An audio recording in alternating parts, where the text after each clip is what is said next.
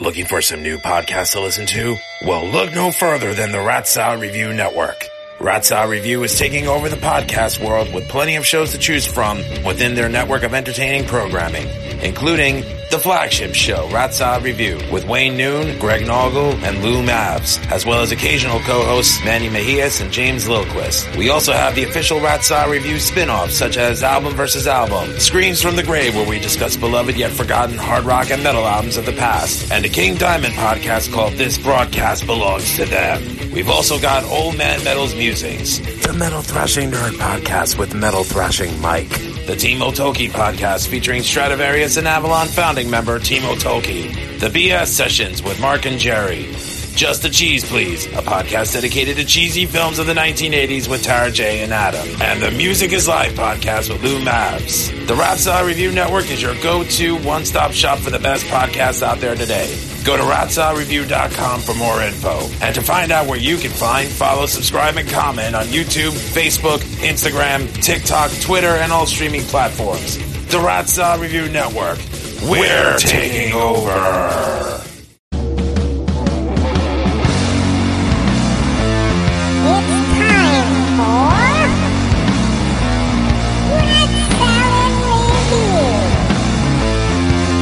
With your host, Wayne Noon, Greg Noggle, and Lou Mavs.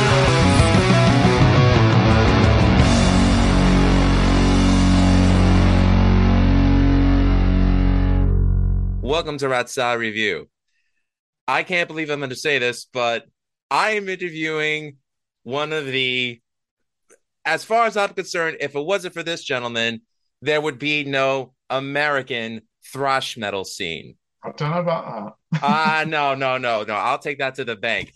I am so proud to have on the show, celebrating 42 years of Lightning to the Nations, from Diamond Head, Mr. Brian Tatler. Sir, good evening to you. How are you?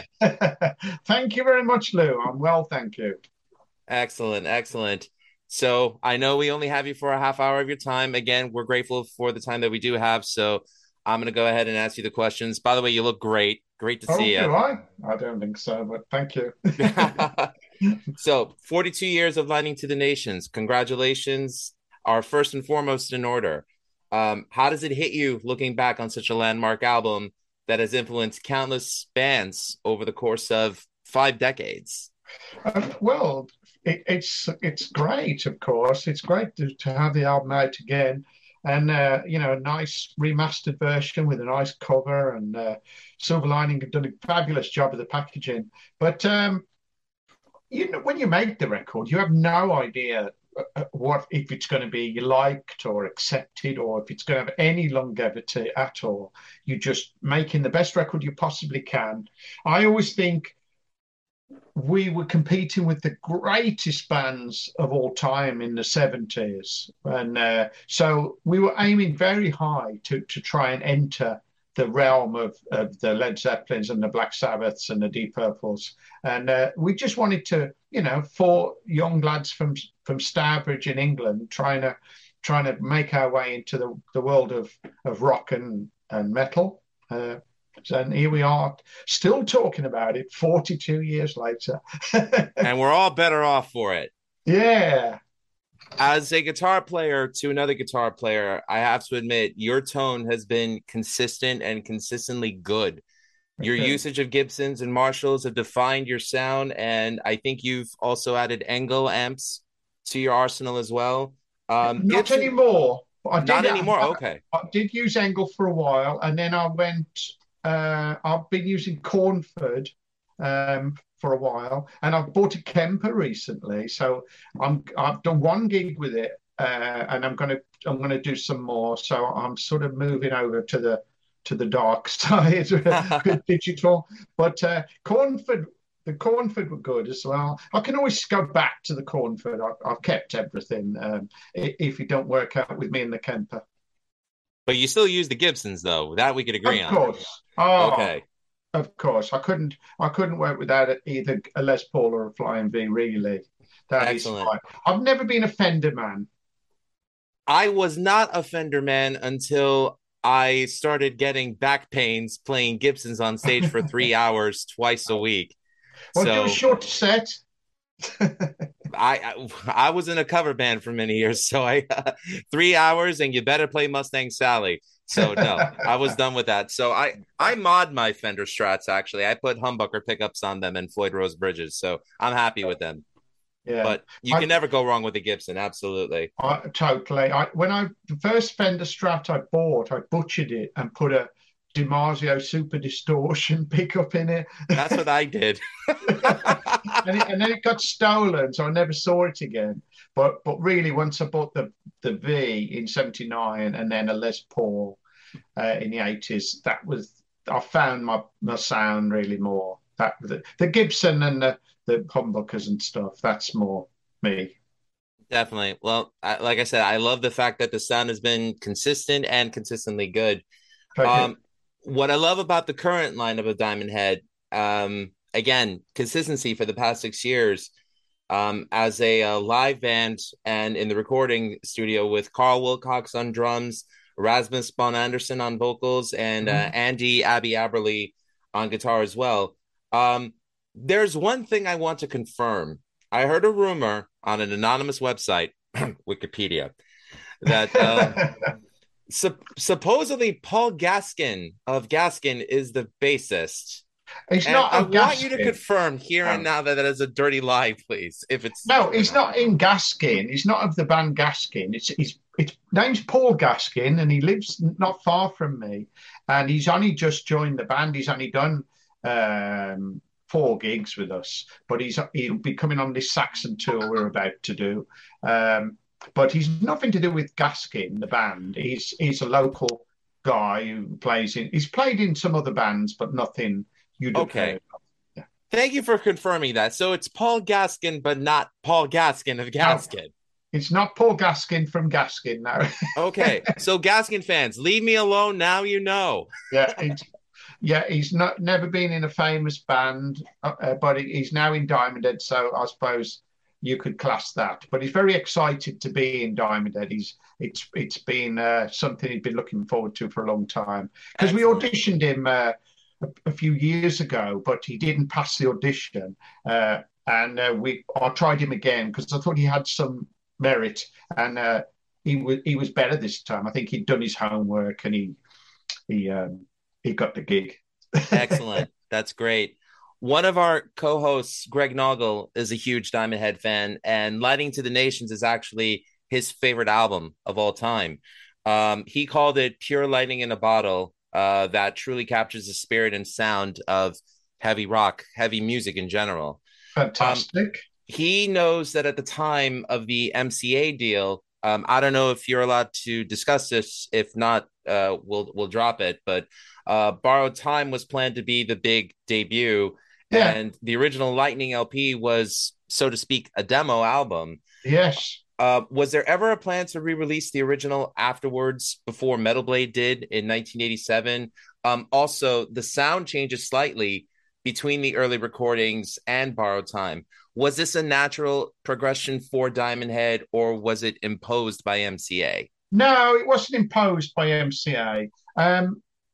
We did that album quite quickly. We did it in a week, and I think it was always sort of intended to either get a deal with it or get or release it, ourselves or something like that. So the manager soon pressed up like 1,000 copies, and we sold them at gigs. So we made a little bit of cash to keep the band afloat, but we couldn't get a record deal with it, and that was really frustrating for us. So we carried on writing, and then by the time we signed and recorded with MCA, like 2 years later, um, I think our sound and style had changed a little bit.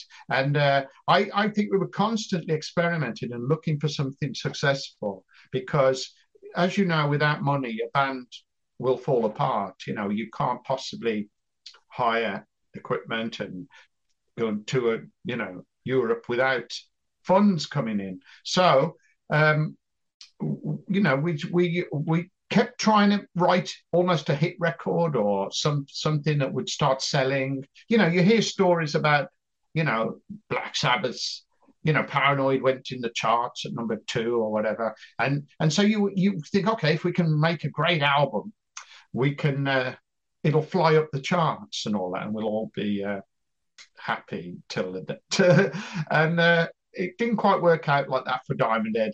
But no, it wasn't really MCA. I think MCA would have liked us to have a hit single because we wrote "Call Me" sort of after they said, we need a single. The first thing we're going to release is a single or an EP, which was called the "Call Me" Four Cuts EP in possibly May '82. So we recorded that first, then we recorded "Borrowed Time."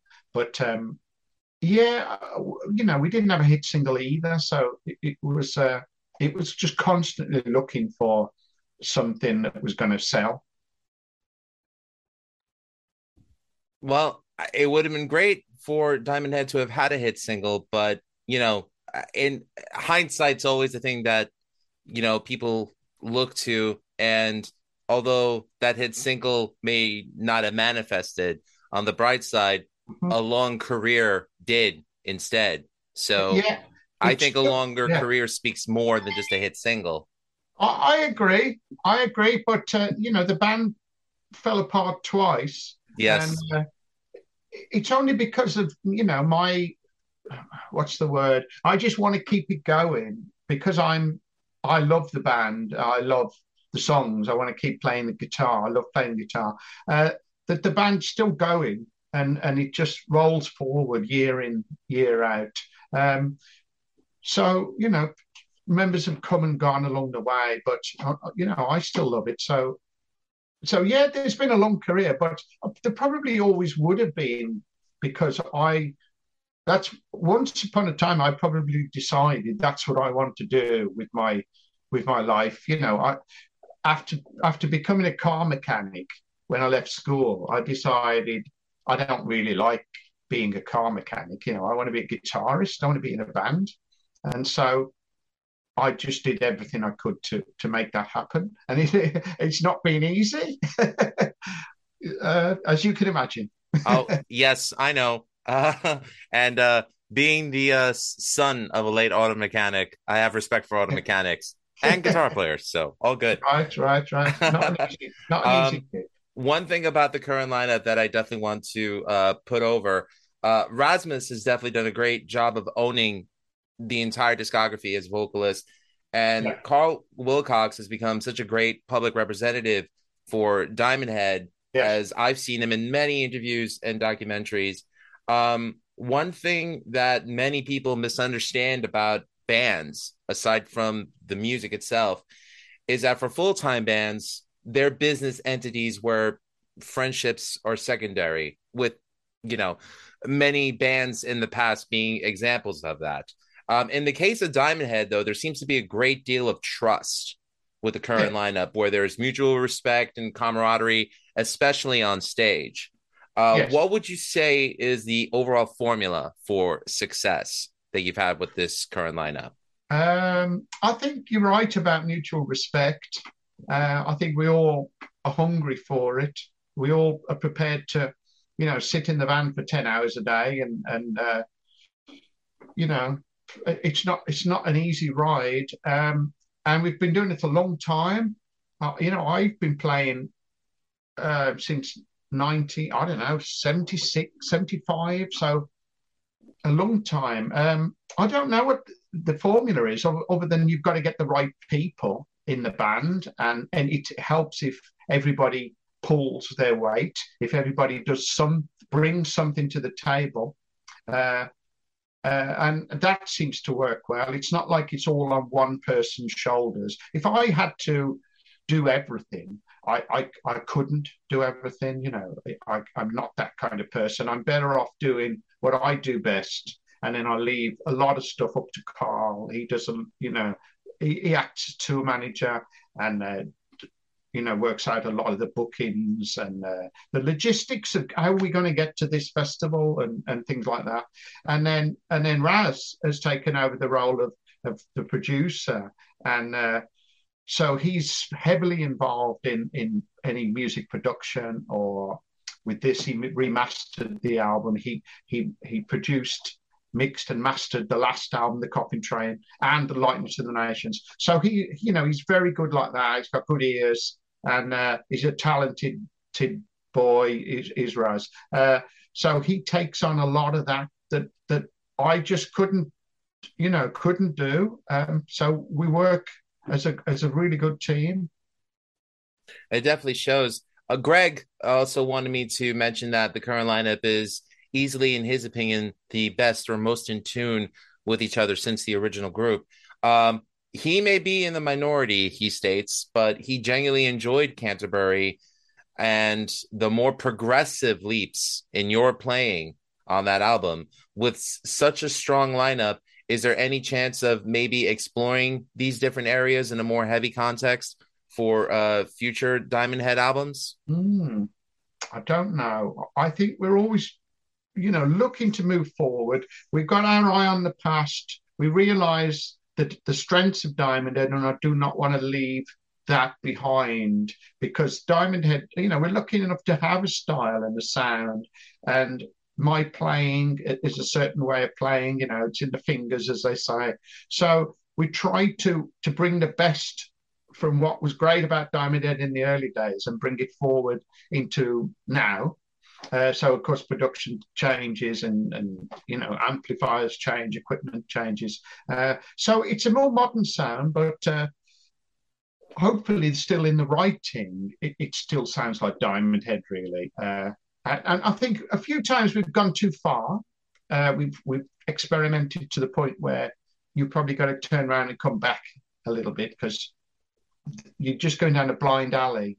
And it can be fun to try, but I think you can lose your core fan base if you stretch too far. Understood. By the way, I believe every band should experiment if that's where they feel that they should go. So, there may have been albums of bands where I was like, I'm not too keen on this, but I love the band anyway, so let me see where their next album goes. So yeah. I think that probably speaks for most fans of music. I think if you're successful, it probably helps keep the band fresh.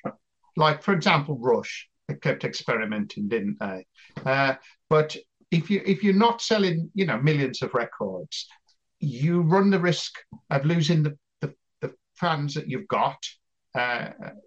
So it's a dangerous game, really, which is why a lot of bands play it pretty safe and just stick to what they know and what they know will sell. So I think we experimented more in the Canterbury period than we would now. All right. Well, for the actual 40th anniversary of Lightning, you did something special where you not just re-recorded the original album, you included 4 great covers: Metallica, Led Zeppelin, Deep Purple, and Judas Priest. Mm-hmm. I'm not going to lie. The band did a great job making them sound like Diamond Head songs. Your solo and Immigrant song, I was like, jaw to the floor, was so impressed with it. What was the impetus for you to decide on these 4 particular covers for the re-recording? It was obvious we should do a Metallica song, and I wanted to do one off the first album because they only covered Diamond Head songs off our first album, Right Into the Nation. So I thought, I want to do one off Kill 'Em All. And I thought No Remorse had a bit of Diamond Head to it, a bit of Diamond Head DNA in it a little bit. I mean, I think Seek and Destroy does as well, but it's so famous and they play that every night. And I didn't want to do it. It was slightly too obvious, so I thought No Remorse. And once we started rehearsing it sounded great. So that became the one. Then Sinner is a song that I've always admired. I've been listening to that song ever since it came out. And I've always fancied writing something a bit like Sinner. And I've probably stolen a few arrangement ideas from it over the years. So that felt very natural to do that one. The same with Immigrant Song. I've aspired to write a song as great as the Immigrant Song, with the F sharp, that little pedal thing. I've probably tried to rewrite Immigrant Songs several times. And once you've got a singer in the band like Rasmus who can actually handle a song by Robert Plant or He has You an know, incredible high Rob range. Halford. I mean, there's some incredible vocalists, but he didn't bat an eye. He didn't shy away from the ideas. He didn't say, "Oh no, that's not in my range" or something like that. No, he was game for the opportunity, and it didn't worry him at all. And the same with Rat Bat Blue.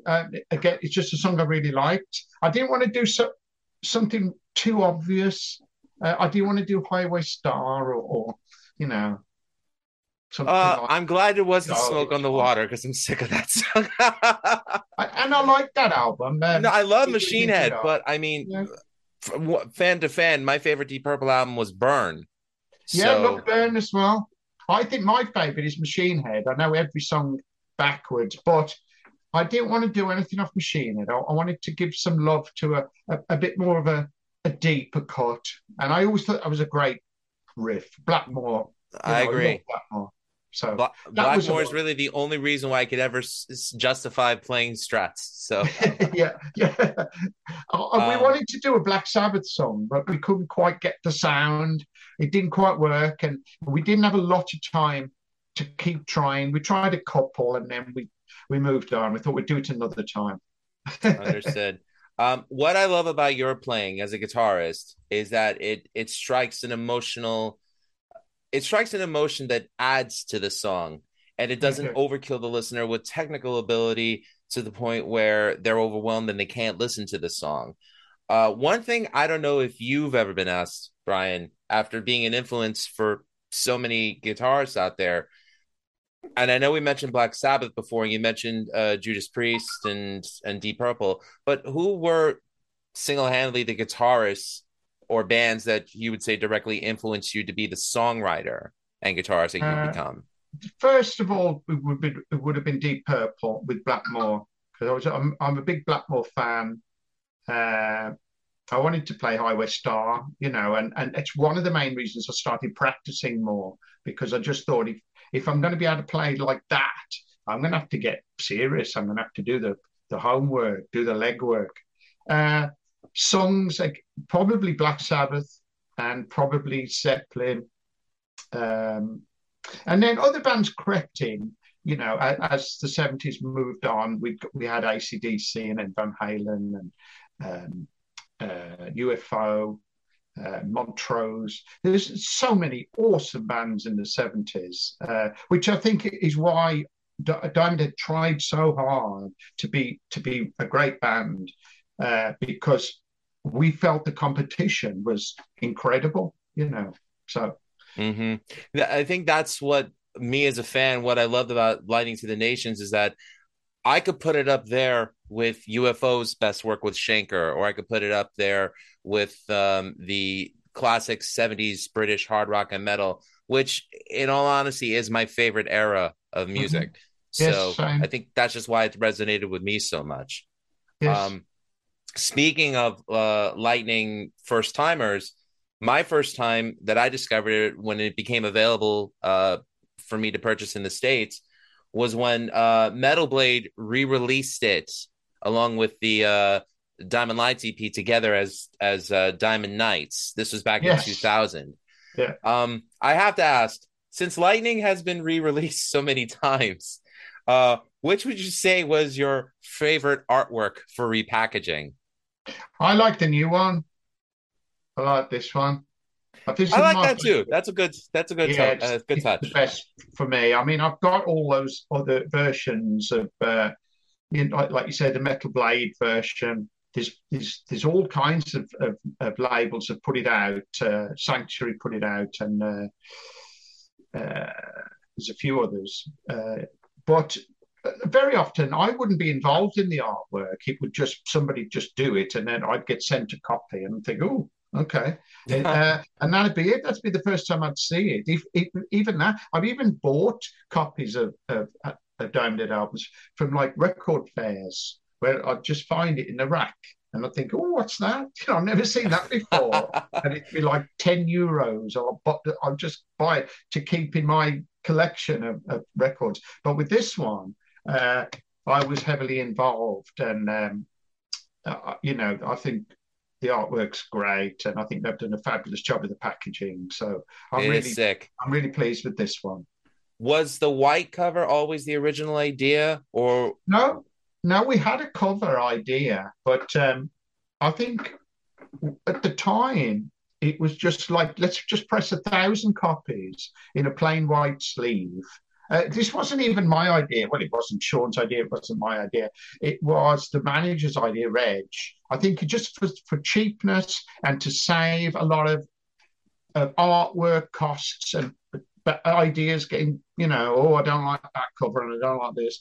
It was just right. We'll just do 1,000 white label copies and sell them at gigs. I mean, he took some to record labels and all that, but we sold all 1,000 copies. We did an advert in Sounds, which was a music paper at the time, and we sold them through Sounds. Sold all the copies. Then we pressed up another 1,000 copies, but this time it had the information on the label that it printed on, like the song titles and that. But still didn't have any artwork, and so it's desperately been crying out for good artwork. I feel over the years. no? All right. Well, just a couple more questions because I know you got to jump on another call. So, Am I Evil? The song Uh-huh. itself, as I mentioned before, it launched a revolution in the United States when a certain band from San Francisco covered it and influenced a generation of musicians with it. I hope that band Metallica finds great success after 40 years. I'm just kidding, but I'm just being cheeky there. But in all honesty, when you think about the impact that one song from this album made, how does it make you feel? Well, I'm very proud. Obviously, it's helped keep me going financially, but also I think it's given Diamond Head a lot of credibility. It's given us our big song, and I think every band needs their song. There's a lot of times if you mention Diamond Head, they'll say, "Oh, am I evil?" And that's it. That's all they know. Uh, so that I always think that is our song. I'm eternally grateful to Metallica and any other bands who've been influenced by us. But it's all worked out nicely in a roundabout way, as in the long run. Yeah. I have to admit, as much as I love The Prince, I love Helpless, and I love Am I Evil, my favorite Diamond Head song from that era, from the Lighting to the Nations and the Diamond Nights CP, is Uh, the song itself, Diamond Nights. I actually, when I first heard that, I loved it because it was so melodic and catchy, and it hit you, yeah. and it struck an emotional chord for me. Um, Great. I Good hope to if you hear ever, that. I Yeah, hope if you we ever don't play it very often, but it's nice to hear that you appreciate that one because it gets left behind a little bit. That we don't play it live, and but yeah, great vocal. I always thought Sean's vocal was good on that EP with "We Won't Be Back" and "I Don't God." Yeah, I mean, I think it speaks to the UFO fan in me as well. Like Mm, like I said, I hold it up to that standard. yeah, So, good cool. on you Thank for you. that. Which Diamond Head record would you say holds up with Lightning in terms of quality that you think music fans that have not been converted, not that we're preaching to the choir, but aren't aware of it, would appreciate as much as Lightning? Which of the Diamond Head discography? I don't know. I mean, I like the Coffin Train. I think that's definitely worth listening to if you haven't listened to that one. But there's something sort of about Lightning. It's become a kind of classic, and it's become a very influential album. So it's always going to be hard to top that. If you come to Diamond Head fresh for the first time. Uh, but yeah, the Coffin Train, I would say, would be my number two. I still occasionally listen to Death and Progress, uh, but yeah, I that's it. would have to say the 2016 album, the Yeah, self-titled. I yeah. hold that up with Lightning. I It's love got that some great record. songs on it. Yes, I do Yes. agree. I'm not mad on the production, but song-wise, there's a lot of good stuff on that. Yeah. Okay, and final question. If people want to know more about Diamond Head, where can they find you on the internet? The website diamondheadofficial.com, and then of course Facebook, Facebook and Instagram and all that, Twitter. It's there in the social media world. I don't think we've done TikTok yet. I hear about TikTok, but I know nothing about it. Stay far But, away from it. somebody's bound to suggest that at some point. It's taxing, but regardless, Mr. Brian Tatler, Diamond Head, Lighting to the Nation's 42nd anniversary reissue available soon. Thank you so much for this opportunity to speak with you. Welcome. I've enjoyed talking. Thank you for having me. Same here. RotStyleReview.com, DiamondHeadOfficial.com. Cheers. Oh, okay.